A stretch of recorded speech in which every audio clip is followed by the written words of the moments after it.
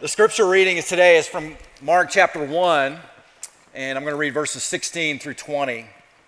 Passing alongside the Sea of Galilee, he saw Simon and Andrew, the brother of Simon, casting a net into the sea, for they were fishermen. And Jesus said to them, "Follow me, and I will make you become fishers of men." And immediately they left their nets, and they followed him. And going on a little farther, he saw James, the son of Zebedee, and John, his brother, who were in their boat mending their nets. And immediately he called them, and they left their father Zebedee in the boat with the hired servants and followed him. The grass withers and the flowers fade, but not the word of God. It lasts forever. You may be seated. So we're in a verse-by-verse series in the Gospel of Mark that we've been calling The Lion Roars. And, Matthew, Mark, and Luke are the Gospels that were written mid-first century. And the reason why they were written is because the eyewitnesses and the apostles started dying off. And so it was very important that a written record of Jesus' life and teaching and his ministry, his death and resurrection would be preserved over time. And so what you have in the Gospels, Matthew, Mark, Luke, and John, are really just access to who Jesus is and what he came to do. It's a life-changing access. And so in the passage that we're going to look at today, obviously we see Jesus calling his first disciples. And so Mark tells us that Jesus was walking along the Sea of Galilee, and he sees Simon and Andrew, and he calls to them, and he says, "Follow me, and I'll make you fishers of men." And then a little bit later on, he sees James and John, and they're in the boat, and they're fishing, and he calls to them. And immediately they leave their father, they leave their nets behind, and they follow Jesus. Now, this really doesn't seem like that big of a deal when you kind of read through this. If you're familiar with the Gospels, if you've been in church a while, we kind of just zoom right through that. But this is really a big deal. And the reason why this is a big deal is because in Judaism, rabbis did not choose their students. In Judaism, rabbis didn't recruit their pupils. It was always the pupils choosing their rabbis. And here you have is a picture of Jesus choosing and recruiting and calling his disciples to himself. There's not a single incident in Jewish tradition where we have a rabbi that makes the choice of who's going to be his disciples. And I think what Jesus is showing us, what Mark is showing us, is that you don't enter into a relationship with Jesus unless Jesus calls you. That's what we see right here. That it's God that always takes the initiative in salvation. And so we move into a relationship with God only because God has moved first. That's the only reason why. And it's interesting to note here that Jesus is searching for them. He's pursuing them. They're not pursuing him. And he finds them right where they are, right in the middle of their busy day. They're fishing. They're focused on just trying to earn a living. And so Jesus calls them right where they are, right in the middle of their ordinary life. Just a kind of a fascinating observation there. Now, they do what you would expect them to do in response to the call. They follow it. They leave behind their nets and they follow him. And I think it's in Jesus' call that we really begin to see the essence of what Christianity is. Christianity is not church attendance. Church attendance is important, but that's not Christianity. That's the sum of Christianity. Christianity is not belief in certain doctrines, although doctrines are very important. Christianity is not activism. Christianity is not, just caring for the poor and working for biblical justice. I think what we see here is that the essence of Christianity is really discipleship. It's discipleship. Now, some people might say, well, I'm a Christian and, but I really don't want to be a disciple. And what they do is they create this kind of artificial distinction between, the term Christian and then the term, disciple. And so there's really no artificial distinction there. They're really the same thing. And so some people will say, well, I believe in Jesus and I prayed the prayer, and I'm a good person and, I go to church, Christmas and Easter and, I try to be a really good person, but I wouldn't classify myself as a disciple. I'm not one of those elite guys, you know what I mean? And I think what that does is it reveals kind of how we view the Christian faith. We kind of view it on a spectrum. And on one side of the spectrum, we've got, people that we would say are hypocrites. And these people that kind of profess to live it, but they really don't. And it's like they don't have enough faith to really live out their faith. That's one side. And then on the other side, on the far right, you've got these fanatics. And it's like they've got too much faith. You know what I mean? Like they're overbearing. They're just obnoxious. They're kind of self-righteous. And so for a lot of us, I think, man, we don't want to be a hypocrite, but we certainly don't want to be a fanatic. We would love to find a comfortable middle ground in our Christian faith. We just love to be just spiritually moderate, if you will. If we could just find that middle area, that respectable middle, if you will. And I think if you kind of peeled that layer back, what you would find behind that is this idea that, I would really like to do just enough to get into heaven when I die. But I don't want to do too much where it might cost me something. And so for a lot of people who profess Christ who don't ever attend church, and then for a lot of people who do attend church, that's kind of where they are, this spiritually moderate, middle of the road position. And so let me just kind of respond to that in a couple of ways. I think first and foremost, Jesus never calls us to be obnoxious. Okay, I don't know, that should be obvious, but let me just say it. He never calls us to be obnoxious or overbearing or just self-righteous. There's no place in following Jesus for that. That's first and foremost. Then secondly, there's really not a place in Scripture for a middle-of-the-road Christian. I mean, that place just doesn't exist. It's just not in the Bible. It's just not in there. And so we really strive for this moderational Christianity thing, but the Bible doesn't know what that is. The Bible doesn't recognize that as a real thing. And I think when we begin to read the life of Jesus and you begin to understand his teaching, you really see that he calls us to be radical followers of him.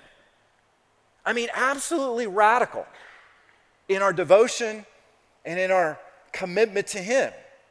You see this everywhere in the Gospels, in everything that he says. There's nothing moderate about him. I could give you a number of examples of this, but let me just show one of them to you from Luke chapter 14. Jesus says this, if anyone comes to me and he doesn't hate his own father and mother and wife and children and brothers and sisters, yes, even his own life, he cannot be my disciple. Whoever doesn't bear his own cross and come after me cannot be my disciple. Now, how moderate is that? He's talking about, what he's saying is you can't be my disciple unless you hate the most important relationships in your life. Now, what is he really saying here? I think the thing that he's not saying is, he's not saying, okay, to the crowd, I really will let a lot of you be moderate in your faith, but I need a few of you to be like Marines. I need a few good men and a few good women who'll go all the way with me so you can kind of pick and choose. He's not saying that. Notice what he says. He says, if anyone comes to me. You see that? If anyone comes to me, he must hate his own father, mother, wife, and children, even himself. What is he doing? He's giving us absolute clarity, isn't it? He's just giving us absolute clarity. He simply calls us to follow him with all that we have. Now, you might say, well, I thought we were supposed to love everybody. I mean, we're supposed to love our enemies. Why is he talking about, hating our father and mother? Well, I heard one pastor say it like this, and it's really, I think, a good way of just explaining what he's saying there. Jesus is not calling us to hate actively. He's calling us to hate comparatively. That we are so devoted to Jesus, that we're so committed to him that every other relationship that we have in our life, that seems like hate compared to our relationship with God. I think that's what he's talking about. And so you just see the radical nature of what it means to be a Christian, to what it means to be a follower, what it means to really be a disciple. See, Christianity is discipleship. Discipleship is Christianity. And that's what we see from this call of discipleship. So what I want to do this morning is I just want to take a few moments right from this passage and just share with you 3 fundamentals of discipleship, just 3 basics of what it means to be a follower of Jesus. So let me just kind of share the first one with you, and that is this, that discipleship is really following Jesus. That's what discipleship is. First and foremost, it is following Jesus. A disciple is just simply a follower of Jesus Christ. And so discipleship is the act of following Jesus. Now, let me show you what I mean by this. Look at verse 17. Jesus said to them, he says, "Follow me." Just very simply, follow me. Now, all the commentators that at least I read agreed that Jesus had a prior relationship with these guys. So it's not like Jesus walked up to these guys just stone cold, they'd never met before, and he, performs a Jedi mind trick on them, and then you guys look good, come follow me, and then they just leave everything and follow him. That's not really realistic. So really the commentators say he had to have had a prior relationship with them, and so they knew a little bit about what they were doing and who they were following. But notice who the object of the call is. Jesus says, "Follow me. Follow me." See, Jesus is the subject of the call. He is calling them to himself. And this is already is radically different from the rabbis and the scribes of Judaism, because rabbis and scribes did not call and recruit their own disciples. The pupils and the students picked the rabbi, but Jesus is doing it here. And so he's already different than the rabbis and the scribes. But there's something else really different about what he's doing here. He's calling them to himself, and what he's doing is he's assuming an authority that was very unusual in Judaism. Because he just calls them and expects them to follow, and they do. And underneath that is this authority that really comes through in the call itself. Now, why is this really unusual? Why is it so different than what people would experience in Judaism? The answer to that is the chief allegiance for rabbinical students was not with the rabbi. It was with the Torah, the first 5 books of the Old Testament. That's where the allegiance was. That's where the authority was. So for a rabbinical student to attach themselves to a Pharisee, to a scribe, to learn from them, their ultimate authority was the Torah. What Jesus is saying here is, follow me. I'm your authority. And that is really, really significant. Let me take it a step further. The term following God is nowhere found in the Old Testament. Nowhere. You don't hear Moses saying follow God. You don't hear David calling people to follow God. You don't hear the prophets telling the people to follow God. You certainly don't hear it from the kings to follow God and the judges to follow God. And even the men of God in the Old Testament, their message is never follow God. Their message is walk with God. Walk in his ways. Walk in his commandments. And so Jesus comes along and he's changing that, and he says to them, follow me. And this is where we really begin to see the lion roaring here, because he is roaring with his word, with his call. His call, his word to them is ultimate authority. It is sovereign power. That's what it is. And they are responding to it completely. Jesus in his call is not appealing to the Torah. He's not appealing to signs and miracles to get their attention, to show them that he really is the Son of God. He's not appealing to that. He's not arguing with them theologically. He's not presenting a moral argument why they need to be following. He just says, follow me. And you see the power of God's word just uttered in that phrase. You see the authority that just comes from the Son of God, just through the power of his word. In fact, what we see from Scripture is that God speaks and it happens. His word is his deed. He speaks, and it just changes lives. You know, unlike the rabbinical students too, rabbinical students had to have some prerequisites before they could follow a rabbi. They had to have a baseline education. They had to have a baseline devotion in Judaism. And so they had to prove this. They had to demonstrate this. So there's some prerequisites, a ladder that you kind of have to climb. But it's fascinating to me that the only requirement that Jesus has for these four guys is faith. Like the key to being a disciple is just faith. That you're willing to step out in faith. That discipleship ultimately is walking in faith and following Jesus in faith. And that's the only prerequisite that's required here. Now, so really what Jesus is saying is follow me. I want you to attach yourself to me, and I want you to follow me. Now, what are the implications of this? I think they're huge. Let me share just a couple of them with you. I think when you think about the implications that discipleship is ultimately about following Jesus, the first implication would be this, that Jesus is really not a means to an end. He's the end itself.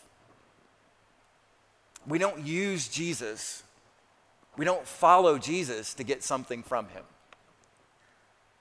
We follow Jesus to get Jesus. Jesus doesn't say, follow me, and your life's going to be peaceful and easy. He never says that. Jesus doesn't say, follow me and you're going to be healthy and wealthy and prosperous. He never says that.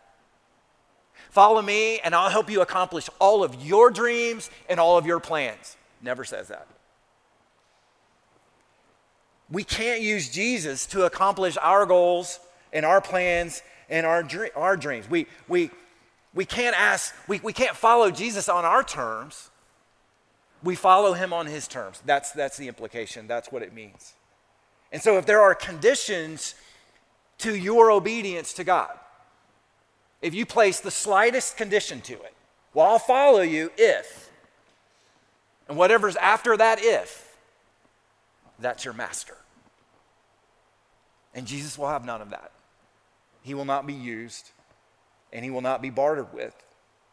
And so Jesus says, if you're going to follow me, I must be the goal. Follow me. I'm the end. I think another implication is this. When you think about that discipleship is really following Jesus, I would say it this way, that if you're not following Jesus, you're following someone. No one's neutral in this.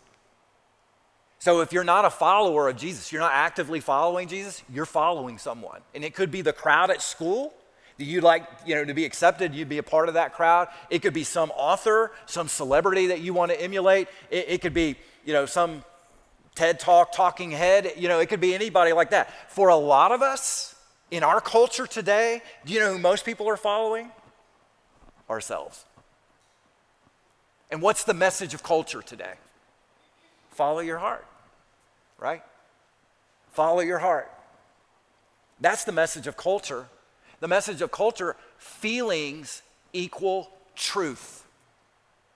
That's the message of culture today. And a lot of people are tethered to their feelings. They are living by what they feel.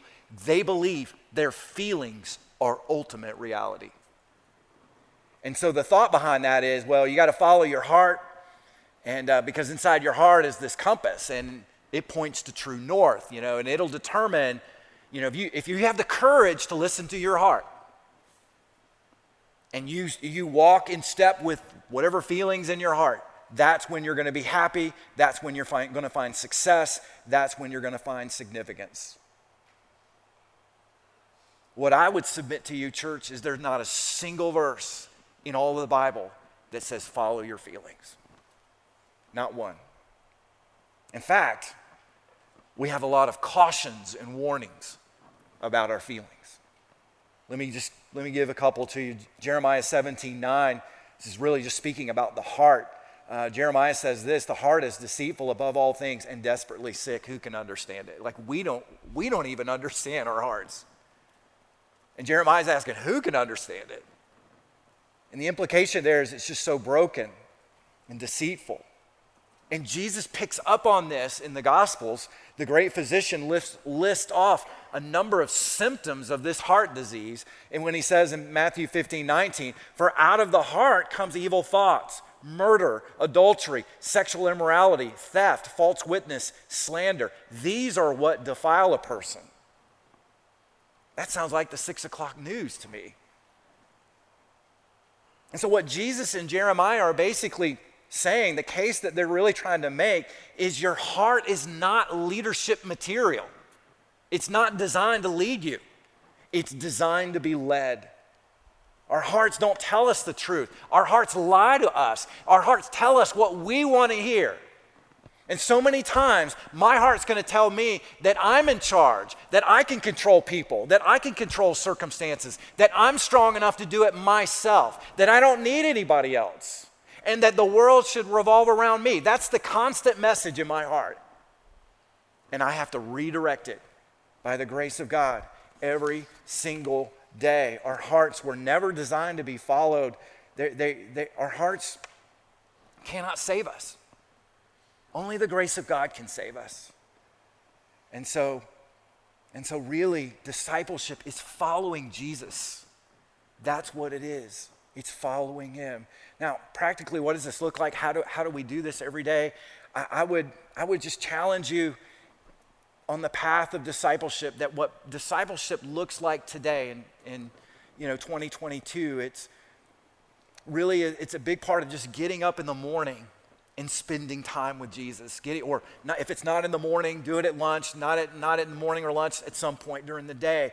But what we need is we need to talk to him. And we need to get into God's word. Because it's in the word of God that we see the character and the ways and the purposes of Jesus revealed to us. And that's where we get connected and dial in. We're not earning God's favor. We're not earning anything from spending time alone with God. We're recognizing what he's already earned for us. And we're accessing that grace and that power so that we can follow him every day.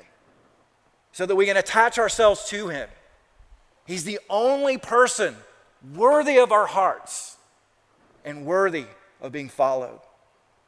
And so discipleship is first and foremost about following Jesus. Secondly, discipleship is a process. It is a process. Let me show it to you in verse 17. He says this: follow me and I will make you become fishers of men, he says. Follow me and I'll make you become fishers of men. Now what Jesus is saying there is this. He's saying, I'm on a journey, I'm going somewhere, and I want you to come with me.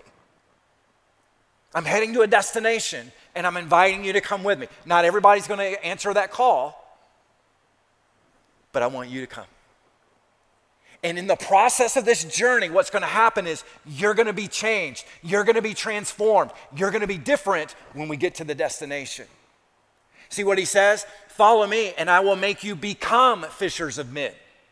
So that word, I will make you become, that phrase suggests a process of transformation and metamorphosis.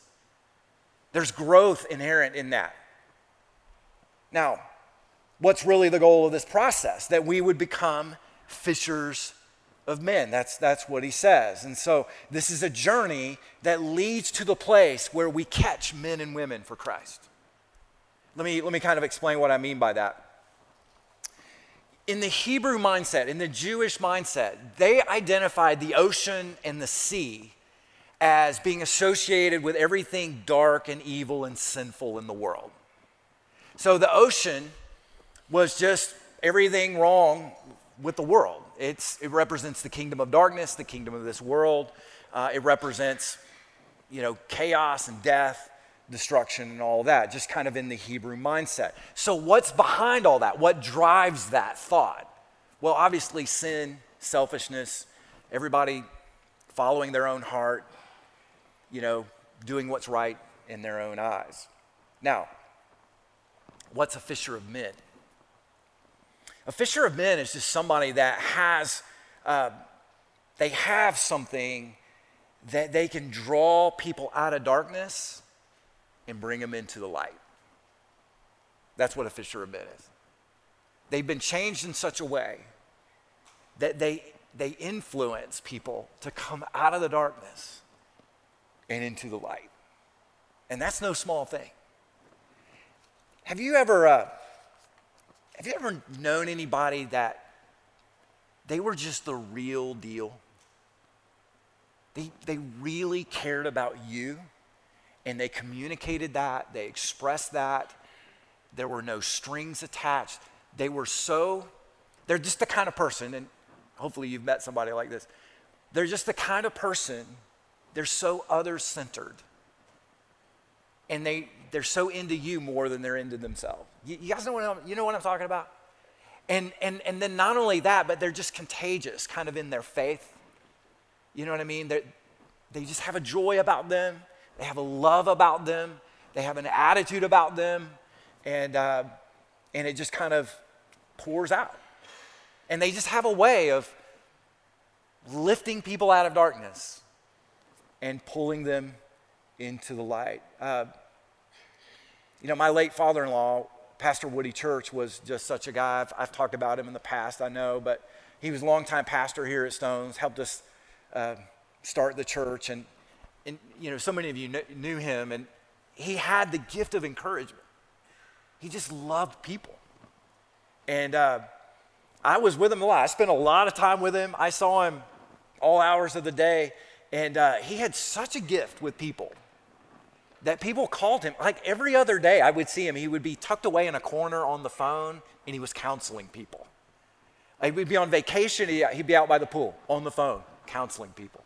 And he was just always doing it. It was his joy. He loved that. He loved helping and encouraging, discipling people, praying with people, encouraging people. He had this ability to pull people out of the darkness and into the light. Do you know what his secret was? He was a disciple. He followed Jesus in the process. And sometime in his 20s, he went all in his discipleship journey and said, God, I'm all yours. And I mean, at that moment, he answered the call to go into the ministry, and God just worked in his heart, just changed his heart, and turned him into that, transformed him into a person, a fisher of men. But it's a journey. It's not an overnight thing. It's a process. It really takes time. It took time for Pastor Woody. It takes time for us. But I think what Jesus is communicating to these guys is step into the process. Come with me on the journey. Follow me. And you'll be changed. You'll be transformed. And I guarantee you, when Jesus called the disciples, they had no idea what they were getting themselves into. No idea. They thought when they were following Jesus that Jesus was going to bring political victory with military victory with economic victory. That's what they thought. They had no idea where this journey was leading them. They went in with blinders on completely, but they had no idea that there would be a day when they would be hiding from the authorities, that they would betray and deny Jesus, that they would fail Jesus, that they would do this consistently. They had no idea how messy discipleship really is. And man, is it ever. But it's that messy process that God uses to change us into fishers of men. And it's a beautiful thing because, as you think about our failings, our weaknesses, our sinfulness, our brokenness, it's just an incredible thing. God never gives up on us. Never gives up on us. Because he's so aware of the process. He knows where the destination is. And so let me just lay it on the line for you, church. If you're considering becoming a Christian, if you're considering being a disciple, there are going to be times when you just don't understand what's going on. There are going to be times when it's painful. There are going to be times when it's hard.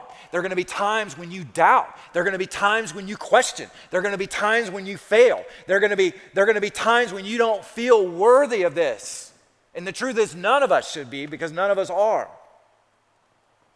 But it's a journey, it's a process that leads to joy, because what you see is not only just closeness with Jesus, but how you being in his presence transforms you. And it's an amazing thing. So what does Jesus say? He says, follow me when you hurt. Follow me when you don't understand. Follow me when you're struggling. Follow me when you've fallen. Get back up and follow me. Let's go. That's what he's saying. Follow me when your girlfriend breaks up with you. Follow me when you don't feel like it. Follow me when you don't have all the questions answered. Just follow me. And God promises that he that began a good work in you will carry it on to completion. See, discipleship is about following Jesus, and it's a process. And discipleship is fellowship. It's fellowship. Let me show this to you. Let me look again at verse 16, and then in verse 19. I want you to notice just the names, okay? Notice the names. And passing alongside the Sea of Galilee, he saw Simon and Andrew, the brother of Simon, casting a net into the sea, for they were fishermen. And then later on down in verse 18 and 19, and going on a little further, he saw James, the son of Zebedee, and John, his brother. Now, do you notice the names there? What's Jesus doing? He's building community, isn't he? These are real guys. These are real people. This is not a nameless, faceless mass of humanity. These are real guys who lived in real time, in a real space. And they had families, they had struggles, they had stresses, they had questions, they had doubts, they experienced victories, they had gifts and talents. They had all of those things. But what they had most in common was Jesus and each other. That's what they had in common, Jesus and each other. And so the principle here is this, that a key part of discipleship is fellowship. That's what it is, that you can't be a disciple and be a Lone Ranger Christian. You just can't be. You can't do it alone. You can't do it by yourself. You need other people. And we need the church, right? So when you think about a fellowship, what is a fellowship? A fellowship is very simply a bunch of fellows on the same ship. That's what fellowship is. We're all heading in the same direction. And really, another term for fellowship is church. It's a gathering, right? Most basic meaning for church, just gathering, the assembly. And what do we do in this gathering and in this assembly? We worship God. We're not here to be entertained. We're here to please our Heavenly Father and to worship Him. And then we're here to respond to His word back to us. That's what we do. And we do that together. We do it in community. So you're not a number on a roll. And I'm sorry that churches communicate that. We're a family. We're the temple of the Holy Spirit. We're a living body. We're a kingdom of priests. We're a holy nation. We're an army. We're all of those things. We're a flock. That's what we are. We are all of that. All of those metaphors contain a truth that God's trying to communicate to us about the nature of His family that He's been building since the beginning of time. But I think in America, we've kind of messed this up. We kind of really struggle with this. And we just misunderstand it because we'll say things like, well, I'm joining a church. As if church was, we're a club or something. Or I'm driving to church, as if church were a building. Or, I'm enjoying church as if it were a show.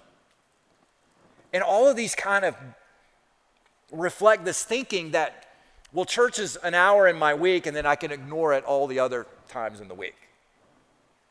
And that's just not the New Testament vision for it.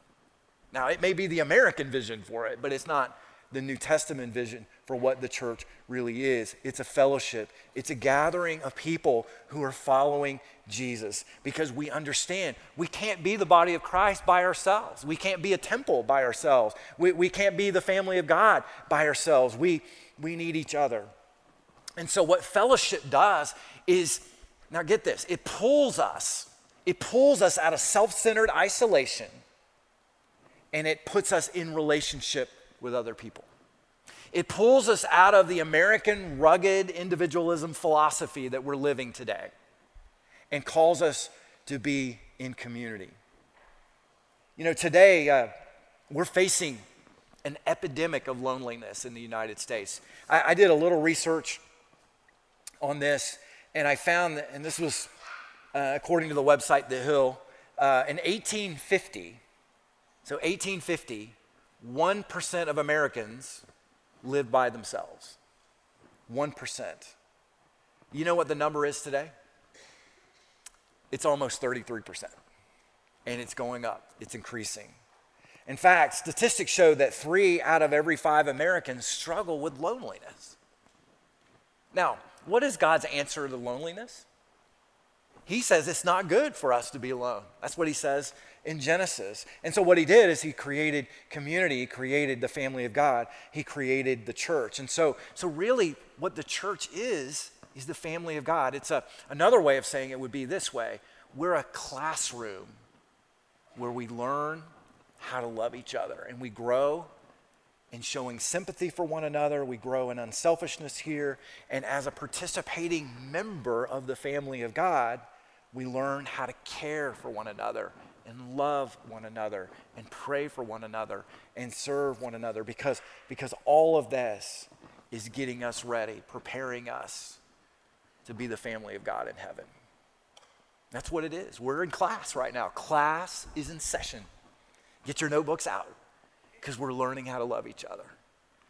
But if you don't understand that, if you just see it as an hour in your week, and you're here 1 minute and gone the next, kind of, then you're short-circuiting the blessings that God has for you and really for us. Because if you're not here, then we miss fellowship with you. And so really, biblical fellowship is being just as committed to each other as we are to Christ.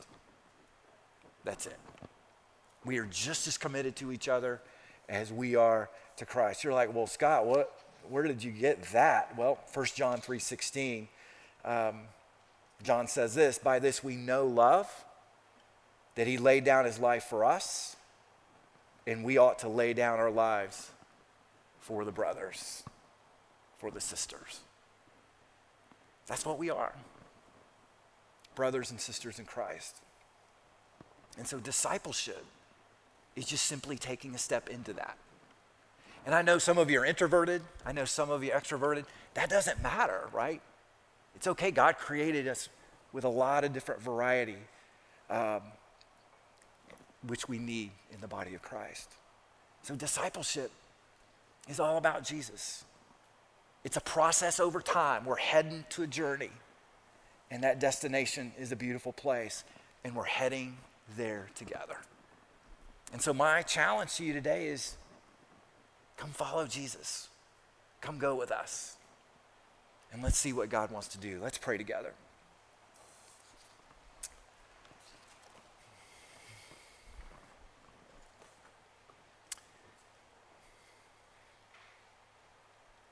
Heavenly Father, we come before you. We give you praise. You're worthy of praise because you sent Jesus. And today we hear and we see Jesus call so clearly. And so forgive us, God, where we've tried to be spiritually moderate. We tried to just kind of walk the middle path when there's not really a middle path to walk. And I pray that you would just call us out of coasting in our faith or mediocrity in our commitment. You would call us to radically attach ourselves to you and to do it in faith. That we would just live before the community around us, that we would live before our families, before the people that we work with, just what it means to be a fisher of men. We would just be the kind of people that are others focused, others centered. And it's not by might, it's not by effort, but it's by your Spirit. And so, God, we surrender to your Spirit today. We say yes to the call of Jesus to leave our nets, to even, at least from a devotional standpoint, to leave our earthly relationships and attach ourselves to you as a priority, where you are first and foremost.